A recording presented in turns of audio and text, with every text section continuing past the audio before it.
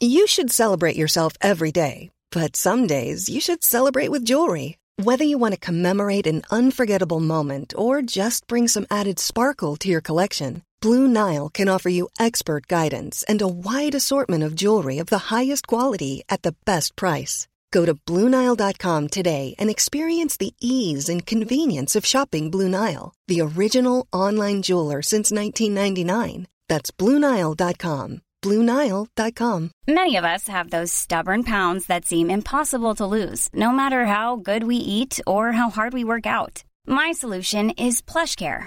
PlushCare is a leading telehealth provider with doctors who are there for you day and night to partner with you in your weight loss journey. They can prescribe FDA-approved weight loss medications like Wegovy and Zepbound for those who qualify. Plus, they accept most insurance plans. To get started, visit plushcare.com/weightloss. That's plushcare.com/weightloss. Målet ditt da, hva sier du om den? Klasse. Det 5. divisjon fra styret ned. Jeg skulle hatt frispark før deres mål da. They don't have eyes, what the fuck? Det blir tungt. Hei og velkommen til Spilleråd, en podcast av og med Eliteseriens aller største stjerner, spilleren selv. Siden sist har vi sett Christian Eggen Rismark skuffe Ranheim-fansen da han sa at det ikke akkurat er Lionel Messi som må komme hjem. Tidligere MFK-spiller Thomas Amang, som spiller for gymnastikk det her gående i Spania, har møtt Lionel Messi i en treningskamp faktisk, og bare for å fullføre trioen her, i kunstens verden, Christian, blir det nå mytebygginga rundt Edvard Munch sammenlignet med Lionel Messi. Hvordan det i Mjøndalen? Hvem Mjøndalens Messi? Oi, da spør du godt. Og da må du grave en god runde i bunken, for at akkurat nå så vi vi ikke noe Lionel Messi. Vi drømmer jo om spillere som på en måte kan gjøre en forskjell på noe som helst måte. Vi har jo ikke engang en Aron Dunne, for eksempel, hadde jo vært vår Messi med en gang hvis han hadde spilt hos oss. Så vi forferdelig langt unna på mye. Så, vi skal prate mer om det. Det kan vi godt gjøre. Jonathan Tollos Nation, velkommen til det. I Vålerenga må det vel være Odin Thiago Holm som klubbens Messi, det ikke det? Jeg ville jo sagt etter helga, så ville jeg kanskje dratt inn Osame Sarawi og inn i miksen der. Og Christian nevnte jo denne nå, så vi har litt å velge. Det gode dager på Valle. Hvordan det på Bekkestua? Jau Amankwa, der vel kun en Messi, og det vel Arne Røde? Nei, vi har jo noen små unge up and coming som liker å tro at de Messi, men det et stykke igjen dit, selv om de har nok av talent. Nei, men det bra. Ingen Messi bare rundt omkring, altså. Det litt skuffende, men sånn det. Rådet i hvert fall satt. Vi starter i Skien, der odds Messi Elbasan Rashani, han kan havne i clinch med egen klubb, for neste måned skal Kosovo, i likhet med Norge, spille Nations League. De møter Nord-Makedonia, og så det jo sånn med karanteneregler at han får jo ikke dra dit uten å havne i karantene i etterkant, og så sier han selv at det den viktigste kampen i mitt liv. Jeg skal være der. Jeg skal spille for Kosovo mot Makedonia.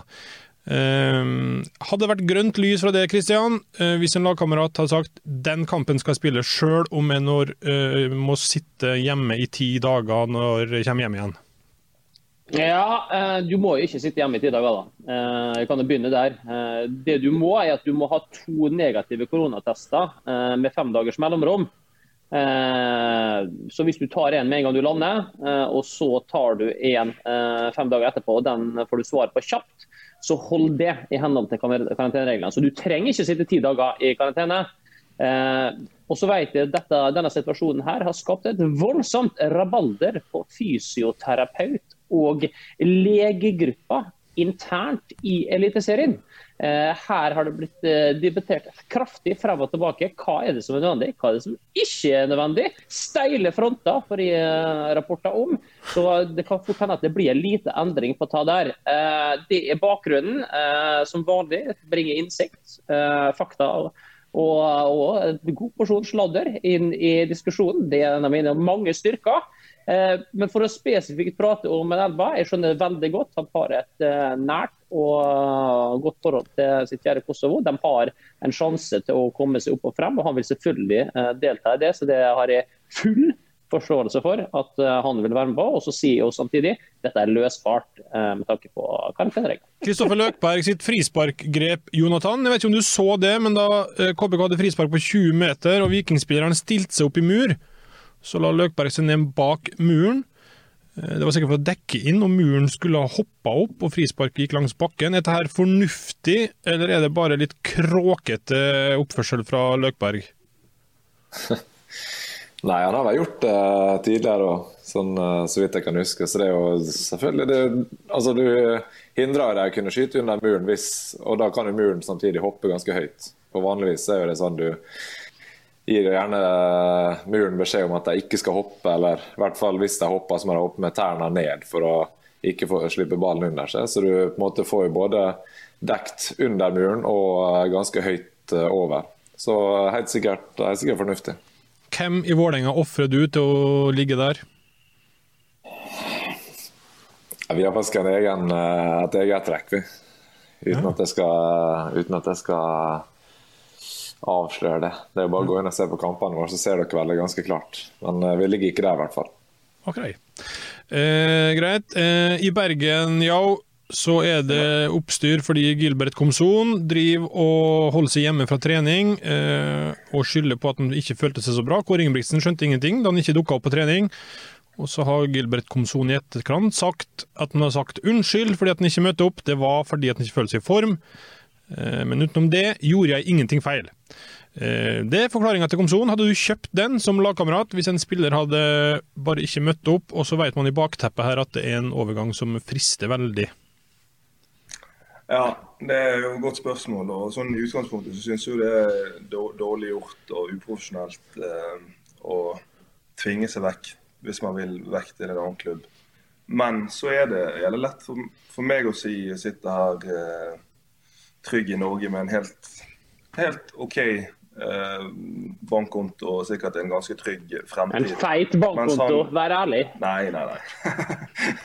Mens han er fra Ghana, og har sikkert en del personer der nede som kanskje, det vet jeg ikke, men i hvert fall sånn som jeg har spilt med andre afrikanske spillere, har mange som er avhengig av han, og kanskje vet ikke nøyaktig hva fremtiden vil bringe etter fotballen. Og når du da får muligheten og lovnader om betydelig større beløp og lønninger og sikre fremtiden enn det du har per dags dato, så er det vanskelig sikkert, og hvis du føler at nå skal jeg bare gjøre alt i min makt for å kunne sikre det for meg og min familie og slekt og det som er, så ja, det er vanskelig det her, synes jeg. Ja. Jeg leste i BA om den saken her i dag, der forklaringen var at han hadde blant annet ikke følt seg i form da. Så skriver de, det virker ikke som resten av klubben tror på den forklaringen. Komson hadde hverken melding eller anropslogg å vise til da BA spurte om dette. Er det sånn at man må bare finne seg i at aviseren må få se anropslogger for å kunne dokumentere om spillere har gitt melding til klubb og hva eventuelt de inneholder? Her har man grunn til å være for smådd. Det forholdet mellom de to Bergensavisene og Brann, det vil jeg kalle et incestforhold. Det er alt for nærgående. Det er helt usunt. Og det er bare det at de tør å spørre om noe sånt, sier jo egentlig alt om hvordan de ser på sin egen posisjon i Bergen i forhold til Brann og Brannspillere. Sånn at det er jo, tenk å spørre, ja, få se loggen din. Tenk å skrive det? Jeg tenker å skrive det enda mer. Vi må en tur til Nordmøre, Kristian, fordi sønnen til Gunnar Solskjær nå har signert proffkontrakt. Men etternavnet gjør at man tar uvante grep i Kristiansund. Jeg kommer til å være veldig forsiktig med å nevne etternavnet. Jeg kommer til å kalle ham Noah og snakke om Noah i alt av media. Noah er ikke her fordi han heter Solskjær, han er her fordi han har funnet god nok, sier Christian Mikkelsen. Og med det har vi vel glemt Ole Gunnar og hvem faren er. Så enkelt er det vel, hvis vi bare lar være å si navnet. Ja, nei, du treffer spiker på hodet her, Vegard. Og jeg kan samtidig si at om det ikke er det dummeste han Christian Mikkelsen har sagt i sitt liv, så det heller ikke langt unna. Det veldig nære. Noe så dumt og teit som det skal du lete lenge etter. Gutten har et navn. Det ikke farlig å bruke navnet, selv om det andre som har det samme etternavnet. Det må vi fint leve med. Det han lever med hele sitt liv, og det kommer til å fortsette å måtte leve med resten av livet. Så dette her, det en stygg og grell bom fra Christian Mikkelsen. Helt til slutt, Jonathan. Det siste serierunde 19. desember, og så det kvalikfinale den 22. desember. Høres det ut, nå blir ikke dere involvert i det siste der, men det en bra løsning med så tett opp mot jul, eller hvordan det? Nei, det jo ikke optimalt i det hele tatt, men det vel sånn som det har blitt. Jeg vet ikke om du hadde så mange alternativ. Det var veldig... Ja, jeg vet ikke, vi kunne jo kanskje spilt kamper litt tettere nå på høsten, men da kommer Europa-kvalik for noen av lagene, sånn, så man må ta høyde for det. Så jeg glad for at det ikke som skulle sette opp det kampprogrammet, i hvert fall utover høsten. Altså, jeg ikke alternativ hva det å spille i romjula eller på nyåret. Det jo enda verre, spør du meg. Og det leder oss jo over. Ja, men tenk 22. desember. Du kan redde plassen, eller du kan komme fra Obos og rykke opp. Tenk den festen der før jul. Det noen veldig få prosenter i meg som tenker at det må jo være et eventyr. Og så tilsvarende, julen ødelagt for de som taper, men den 22. desemberfesten, den tror jeg, for det laget det blir, så skal jeg snike meg inn på den, for den tror jeg blir helt sinnssyk. Men liker vi i hvert fall... Velkommen skal du være. Liker vi i hvert fall tanken på at det her én kamp. Nå blir det jo en playoff-finale, det blir jo ikke hjemme borte som det har vært. Det nøytral bane, én kamp. Vi fornøyd med det, Jau? Ja, jeg synes det en god idé når det blir så trangt. Altså, ellers så blir det jo romjulen, det går jo ikke. Ja, men altså at det videreføres neste år uansett, liksom, tenker jeg da. Ja. Nøytral bane, få litt kok, en enkelt kamp. Make it or break. Men jeg drømmer jo om Start på kvalik og Lillestrøm der. Lillestrøm opp i en 2-3-0 ledelse, og så det Ramsland-show. Her leder oss jo Kristian over, av en annen grunn, over på Mjøndalen sin form for tida. For hvis jeg har telt rett, så det nå 10 tap på de 12 siste kampene. Og nå var det sist tap hjemme mot Sandefjord. Hva din statusrapport fra Mjøndalen? Nei, det klart vi la jo ut et klipp på Facebook etter kampen mot Sandefjord, der vi hadde på en måte talen til Vegard og oppmuntre ord fra Øyvind Leonardsen ute. Jeg vet ikke, det ble 16 liker klikk på den posten der. Det var jo, innholdet jo ikke så verst, men det blir jo likevel sånn, ok, dette her har vi hørt før da. Hvis vi ser bort ifra den flotte analogien som Vegard dro fram om at etter regn kommer solskinn, som han dro der, så dette noe vi har hørt før, og dette her har vi vært gjennom før, vel det vi opplever. Og når i tillegg vi har spilt 180 minutter, for av de 10 kampene du refererer til som endte med tap, så 2 av dem mot Sandefjord. Og vi har skapt 1,5 målsjans på 180 minutter mot Sandefjord.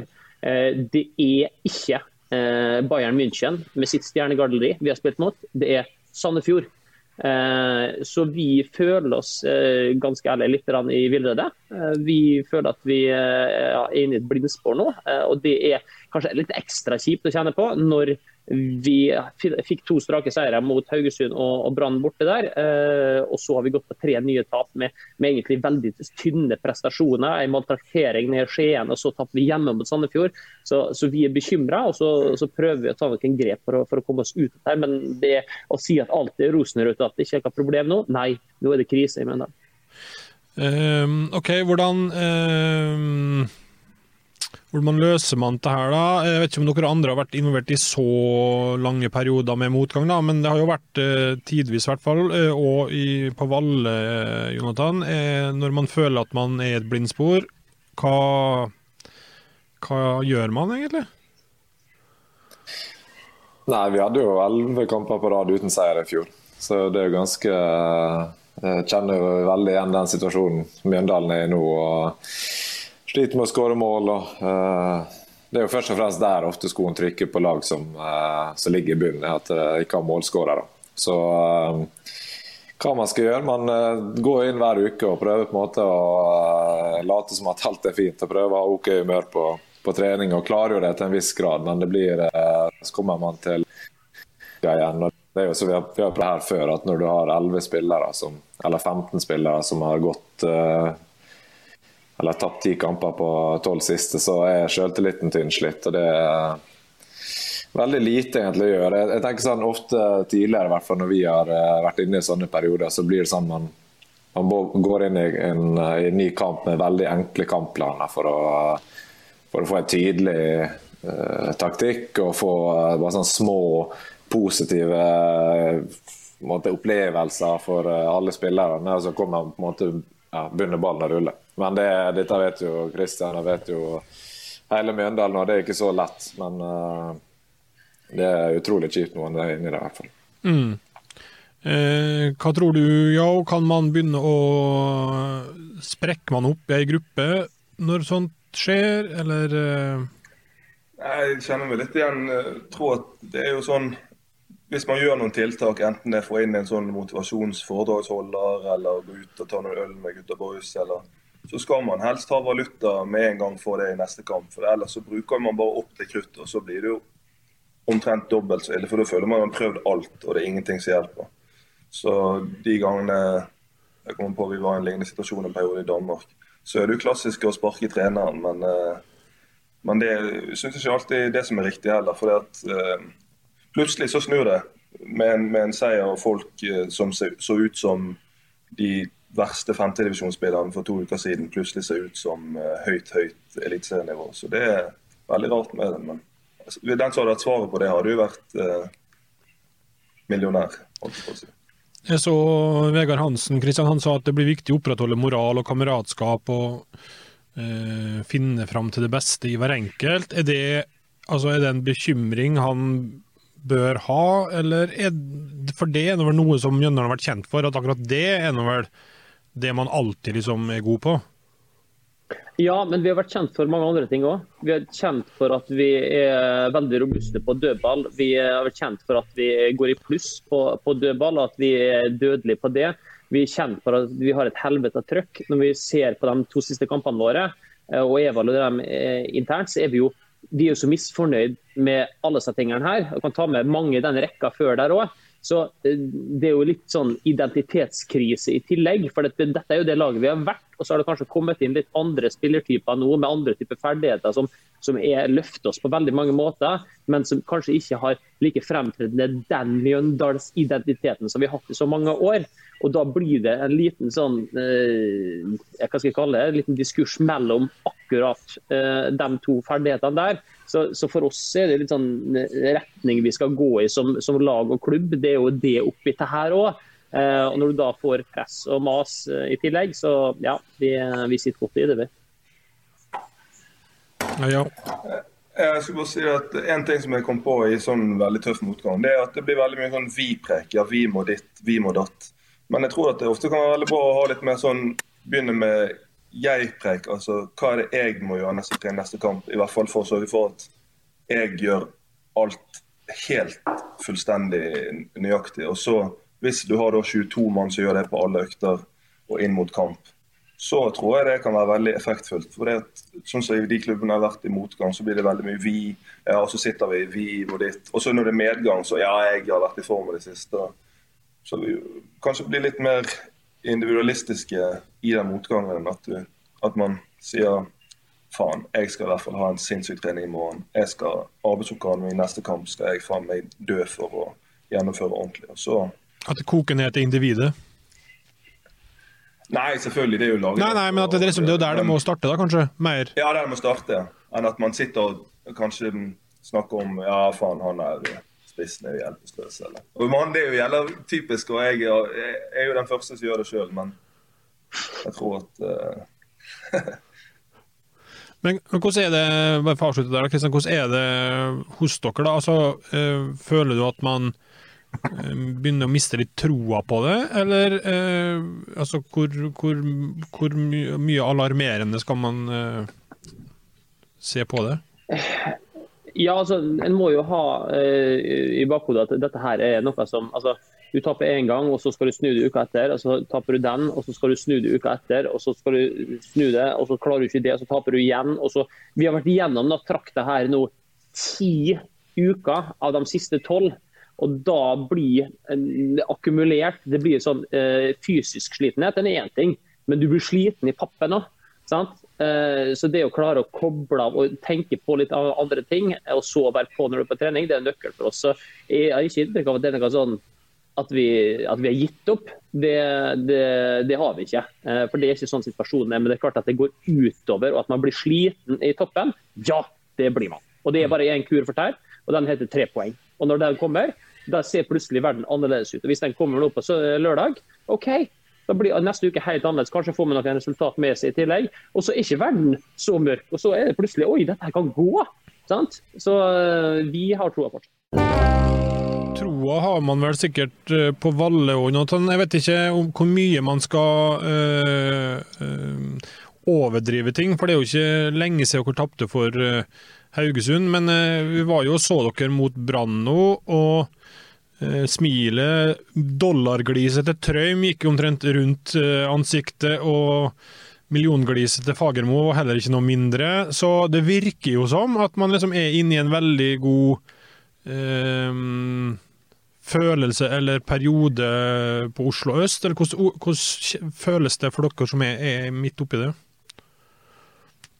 Nei, det som du sier, vi inne i en veldig god periode. På en måte, jeg synes over lang tid så har vi utviklet oss litt, og blitt litt bedre på veldig mye under Fagermo.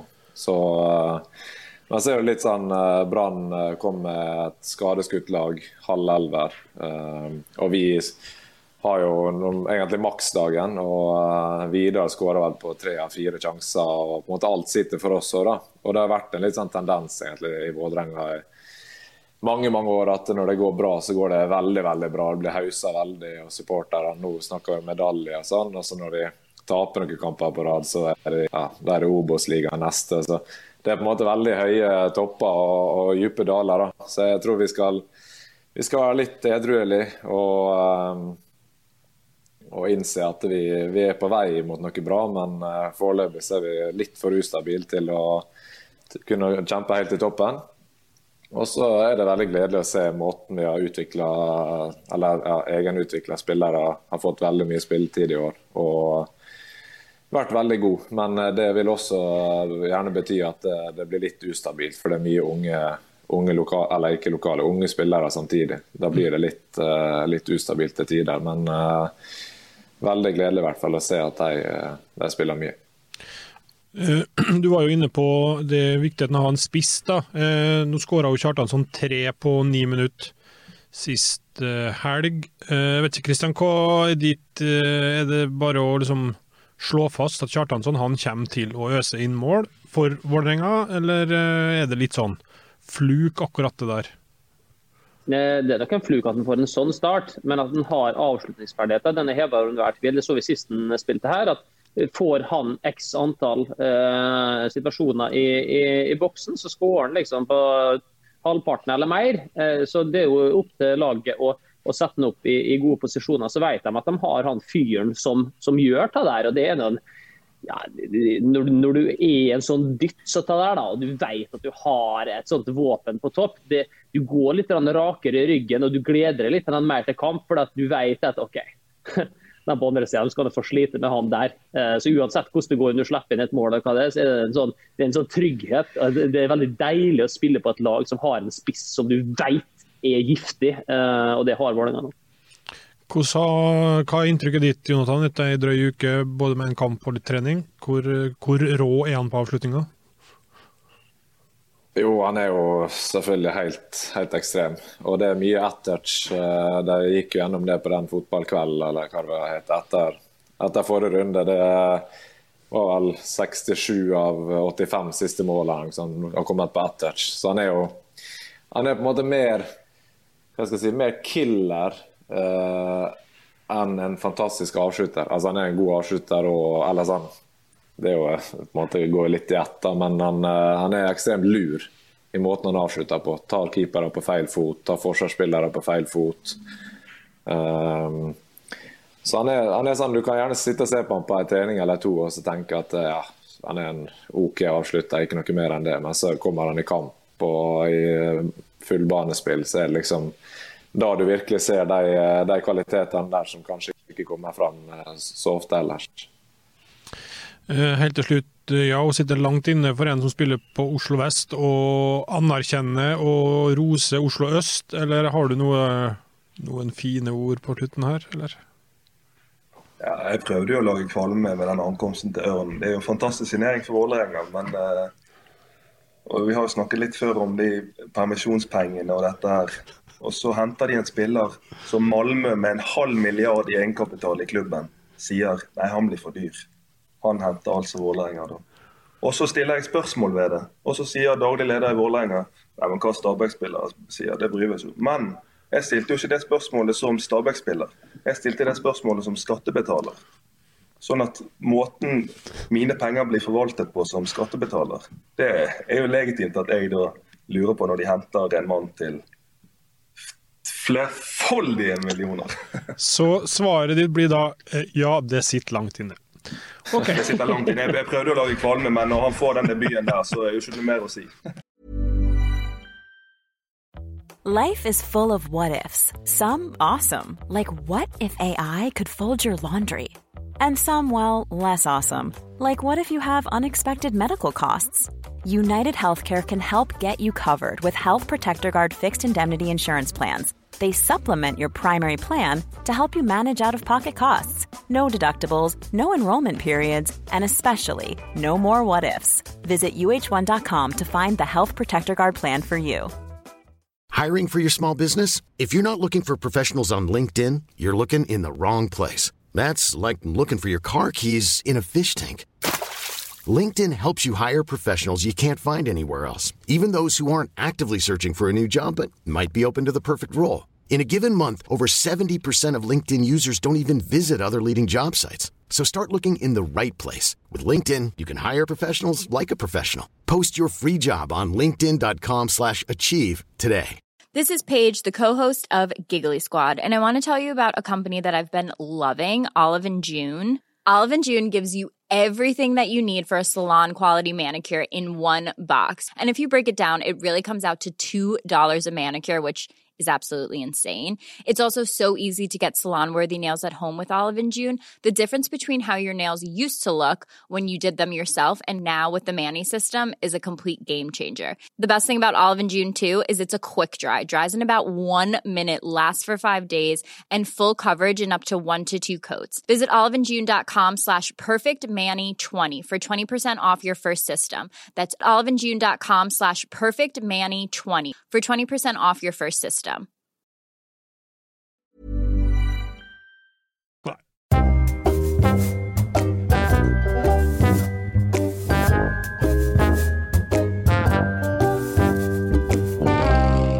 Oss til det, ja, fordi vi har et stikkord her som heter for fuckings tykke svin. Yes. Og det kommer, oppspillet her jo at dere i Stabæk nå har fått, eller mulig at dere har hatt en periode med det GPS-systemet som gjør at man kan se hvor langt den andre springer, og i hele tatt tracker jo det meste, og så henges det her opp i garderoben, og så får alle se da hva naboen og lagkameraten leverer i rene tall. Og det her skjønner jeg jo at du begeistret for, egentlig. Ja, det burde jo egentlig ikke være, for det er jo alltid den som ligger lengst ned på Alta-lista, om det meter, om det sprinter, om det fart og sånt. Men likevel så synes jeg det helt topp, for det at altså det teller jo hvor langt du løper, antall sprinter, fart, intensitet. Det ganske utrolig. Så henges det opp da i garderoben etter kamp og etter treningsuken. Og da blir det jo veldig mye mindre steder å gjemme seg. Sånn at hvis vi da har blitt totalt rundspilt en kamp, og vi ser på tallene, og du har kanskje hatt en mistanke om at det en som ikke har gjort jobben, og så får du bekreftet med tallene. Så sitter du lenger inne og ikke tar ut alt I kamp. Men selvfølgelig, nå ser jeg jo det at folk tar på seg den chipen ut til oppvarming litt tidligere enn de har gjort før, bare for å dunke inn nok meter. Sånn at det er jo det som med fotballspiller, at alt er jo til for å brukes, og så blir det til for å misbrukes. Men I min tidligere klubb I Danmark, Hobro, så strakker de enda lenger. Og det synes jeg også egentlig er veldig bra. Og det blir kanskje litt kontroversielt det som kommer nå for våre lytter som ikke alle det er jo litt jobben din som blivende fotballekspert, vet du, ja, når du driver på stadig posisjonerer for det, så dette her det er jo midt I blinken, så bare kom ut her, dette blir bra. Ja, og der I tillegg til disse chip og puls og alt, meter og alt, så var det da veiing en gang I måneden pluss fettprosent. Og så hadde de en tavle I garderoben med vekt, fettprosent, forrige skår på beep-testen, og så ved siden av det så var det, altså når det kom ny registrering, så stod det I grønt hvis det var forbedring, og I rødt hvis det var forverring. Og da, de danskene var ganske, og det var kultur for det der, det var ikke noe om og men, sånn at hvis du da plutselig hadde ligget stabilt på en 9-10, og så plutselig kom en registrering på 12-13 I fettprosent. Så var de liksom fremme med meg, du fucking tykke svin, man. En fede gris. Så det var ofte de som fikk kjørt det mest da, og så I neste måling så var det de som hadde størst fremgang. Sånn at da lå man hele tiden og rebalanserte vekt, form og fettprosent I troppen. Sånn sett var det et utrolig effektivt system. Men det som igjen til for misbrukes, du kan jo gjette den dokøen før målingene, der folk skulle inn og bli lettere på toaletten før de skulle veies. Men det som ligger til bakgrunn for at du liker det her da, eller synes det en ok måte å gjøre det på, at, litt tabloid sagt, du feit, så svikter du laget. Det kan du si, Vegard. Men det går jo litt på at si hvis jeg spiller sammen, si for eksempel jeg spiller sammen med Hanke, og han jo utrolig godt trent, men så drar han på ferie, kommer tilbake igjen da med en fettprosent på 15-16, og så skal jeg spille kamp med han, ligger vi og sideforskyver, og så på grunn av han da har på seg denne ekstra dødvekten, så blir det plutselig en voldsom strekk I fireren, Kjartansson tres gjennom, og kan dunke inn mål, og det full feiring. Og da havner jo jeg I en dårlig situasjon på grunn av at han har vært for lat eller vært for udisiplinert I sin kosthold og sitt liv. Sånn at du svikter jo på en måte laget hvis du kommer på trening og overvektig, har dødvekt, ikke fit, ikke klar til å, altså ikke optimalisert I bodyen. Og dette her jo noe som, altså det jo kontroversielt å prate om, sånn sett for at det går på vekt, og da vet vi at det mange som har problemer med spiseforstyrrelser og sånne type ting, og det skal man jo alltid ha I bakhodet rundt disse tingene her, men jeg har jo et annet eksempel fra en veldig god norsk klubb, skal vi kalle det for det, som hadde en trener som hadde bakgrunn fra engelsk fotball en stund, og det ikke så alt for lenge siden. Vi trenger ikke gå nøyere inn på det, akkurat omstendighetene rundt det, men da hadde de nå blir det jo enda mer konkret da, men de hadde en brasiliansk spiller som kom hjem fra ferie, og han hadde lagt på seg mye I ferien, I juleferien. Og da tok da denne treneren med bakgrunn fra engelsk fotball, tok til side sin kaptein, og sa til han at nå ser du at han der kommer hjem fra ferie, så mye overvektig, han har ikke trent, han har ikke gjort den jobben som skal til. Dette her skal du sette et eksempel for meg for. Så når vi kommer på treningsfeltet nå, så skal du gå på, og så skal du si at you fucking fat bastard, kommer hjem fra trening, har ikke trent, fra ferie, du har ikke trent noen ting. Og dette skal du gjøre foran alle. Du skal vente til alle der, for dette her totalt uakseptabelt, og sånn skal vi ikke ha det innen klubben her. Og det jo en ganske tøff beskjed å få som leder I gruppe, og det en ganske tøff beskjed å gi til en lagkamerat som du kanskje har et godt forhold til da. Men samtidig så må jo vektinga av laget og de kravene som det ligger i laget, alltid ligger høyest. Og så kan jeg selvfølgelig diskutere uttrykksform og om dette er spesielt pedagogisk, men det funker i hvert fall. De hadde ikke veldig mye problem at folk ikke gjorde jobben i ferien og kom hjem med 15 kilo for mye, liksom. Det sluttet der. Hva tenker du, Jonathan? Er det noen grenser for akkurat her? Hvor mye man, for å bruke ordet utlevere da, hvor mye man kan utlevere hverandre i garderoben på sånt, med oppslag, eller der intensjonen er jo å motivere, eller å få best mulig resultat, da, selvfølgelig, men... Ja, jeg tror det er viktig å ha i bakhodet at det er akkurat det er optimalisering, og vi driver med toppidrett, så... At det stilles knallharde krav på akkurat det med fysisk form, og man sier jo ofte at det er gratis å trene, så man skal aldri på en måte bli tatt på å være for dårlig trent, og så kan man også si at det faktisk kan være billigere og lavere fettprosent, for du trenger ikke å spise så mye, men det blir jo litt, som Kristian sier, det er selvfølgelig noen som sliter med spiseforstyrrelser, som man skal på en måte respektere og ha i bakhodet, men spiller man fotball på toppnivå, så... må man være fit, da må det stilles knalltøffe krav på sånne ting fra ledelsen. Og hvis man ikke tåler det, så da vet jeg ikke om man hører hjemme i toppfotball. Hadde du hatt problem med det hvis din fettprosent var slått opp i garderoben? Nei, altså vi har jo fettmåling selv, og vi har ingen tavle der det står, men det skrives jo opp på et ark som ligger foran alle når vi tester, så alle får med seg fettprosent med hverandre, og jo personlig så ligger jo helt sånn og vaker mellom akkurat på en måte på grensa det er jo på 10 som er grensa med oss da. Det ligger alltid og vaker litt av det rett under, og av det kommer det rett over, og da får man slengt noen gloser når man ligger rett over, og så koser man seg ekstra når man kommer seg under. Så det er litt sånn, litt takhøyde på det. Det må man ha. Syns du, det er noen grenser for hva man kan bruke i det formålet her da? Altså fettprosent, og uansett så er det liksom greit så lenge utgangspunktet altså når det er ting som er veldig lett for spilleren selv å kontrollere, så trener vi såpass hardt i alle klubber at det er en prestasjon hvis du plutselig dukker opp overvektig, for så lenge du spiser noenlunde greit, så er ikke fotballen den idretten der det er høyest krav til vekt. Altså du hører jo skrekkhistorier på sånn hopp og sånn at det er ikke noen ville krav som stilles.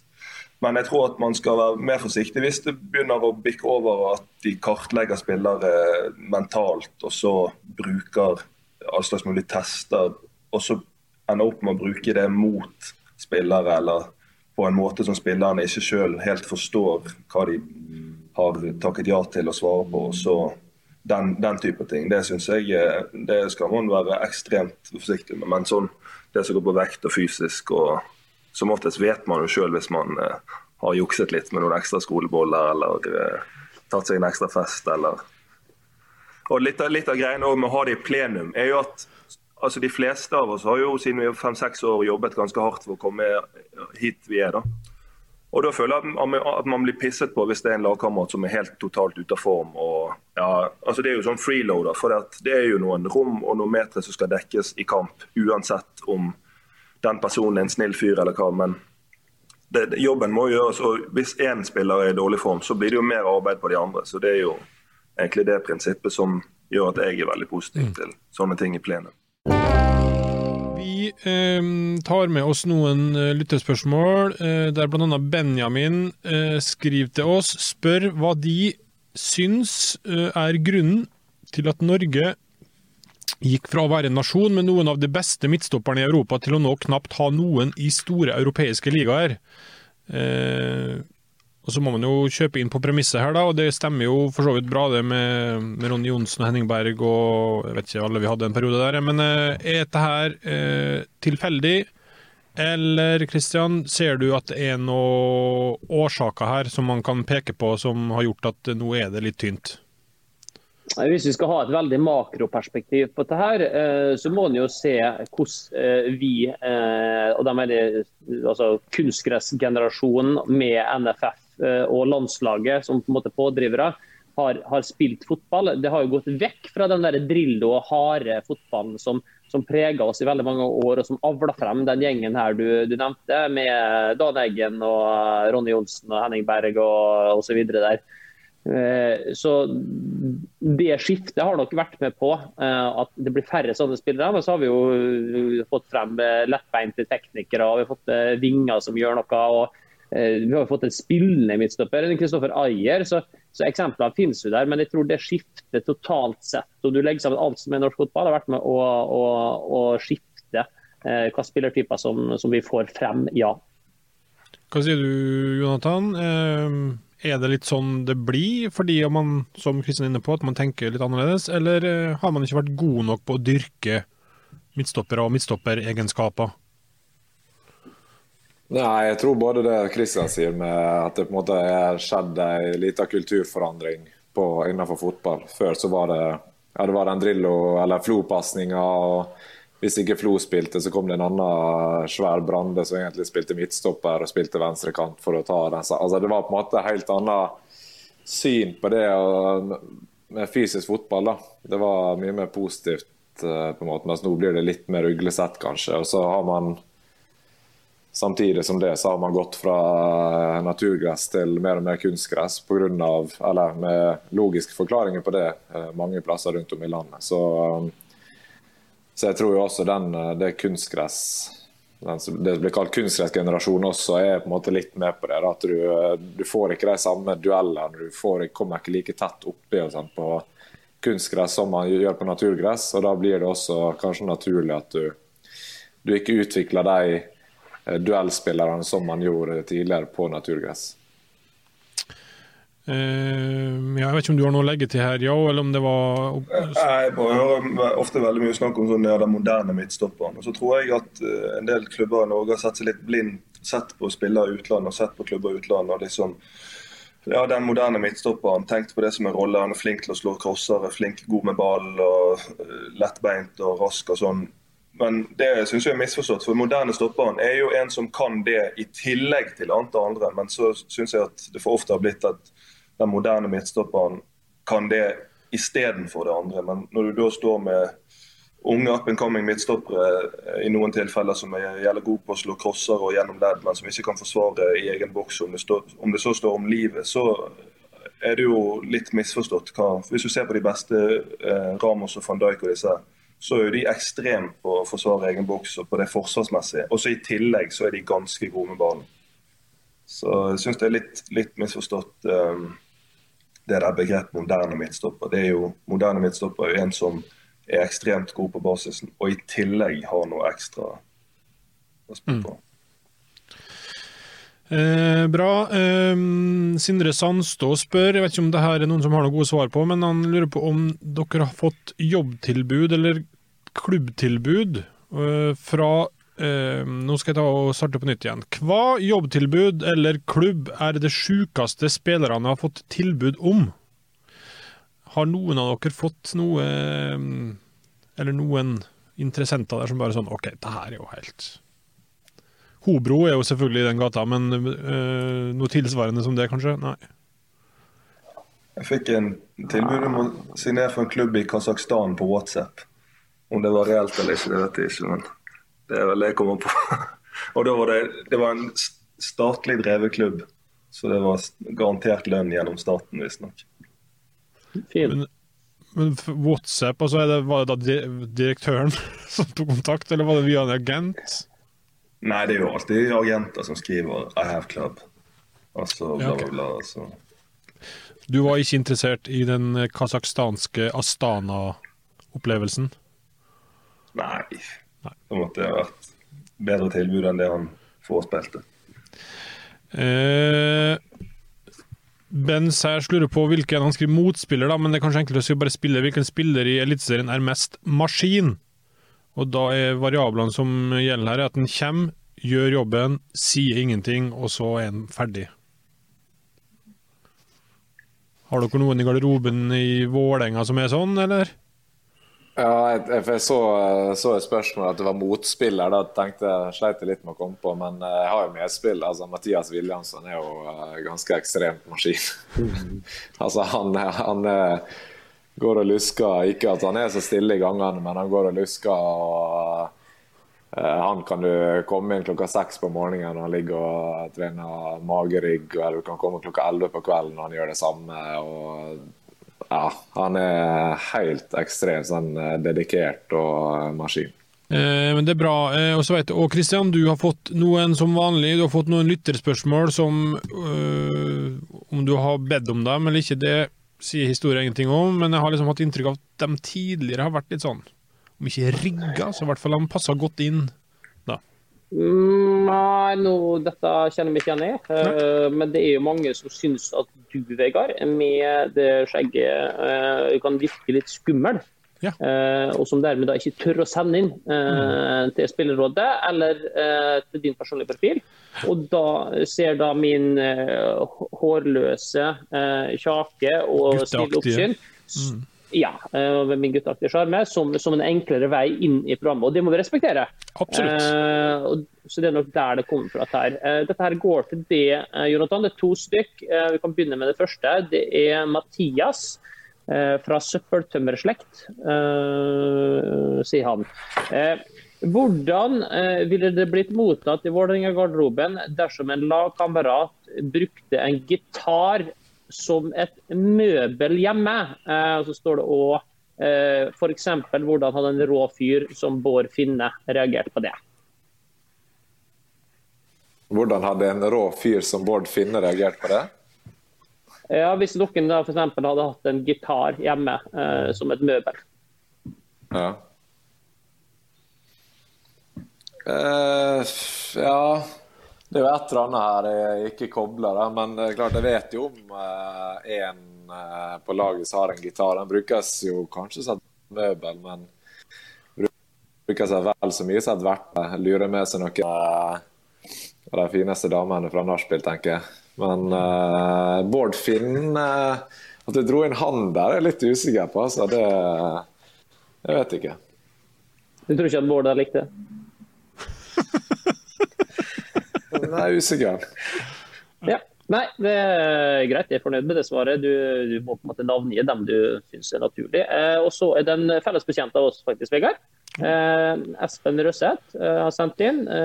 Han kalles jo, ja, det akkurat Floyd han kalles. Og han spør da det Jonathan igjen. Stemmer det at Odin Thiago Holm utenfor sin ringeklokke har satt opp navneskilt og i tillegg titelen fotballspiller og filosof? Ja, det stemmer faktisk. Og han ikke så flau over det. For han la det ut på My Story på Instagram for noen dager siden, så det jeg sendte han en melding og lurte på hva det her var, og da fikk jeg bare svar at det var humor, at det var internt. Ja. Men jeg tror ikke det var noe internt mellom han og naboene, så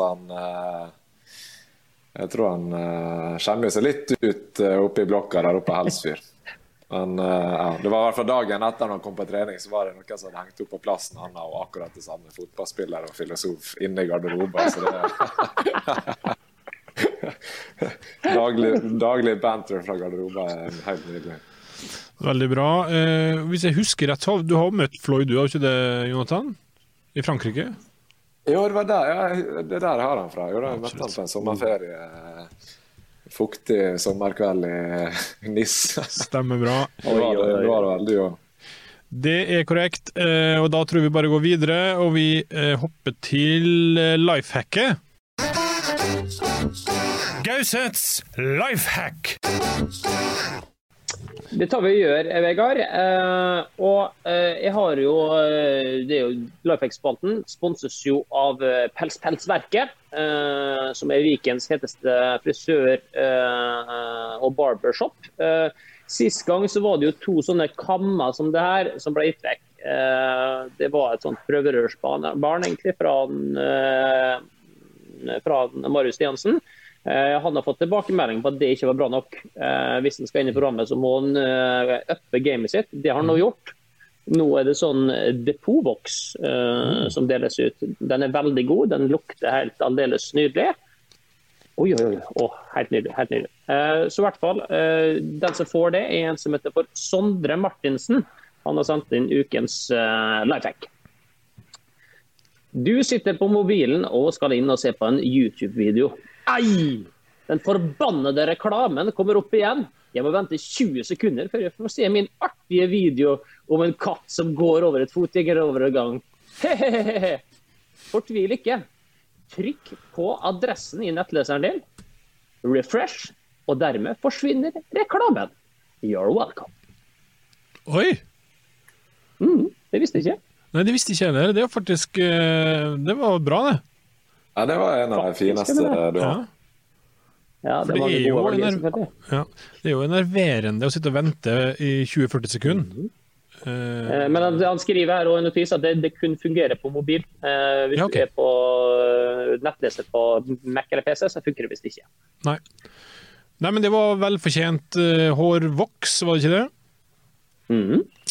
Veldig bra. Jeg kan også nevne at han Benjamin som spurte om midtstopperkrisen, han får et par med Sox Pro. Vil du ikke det? Ja. Jo, det akkurat det gjør.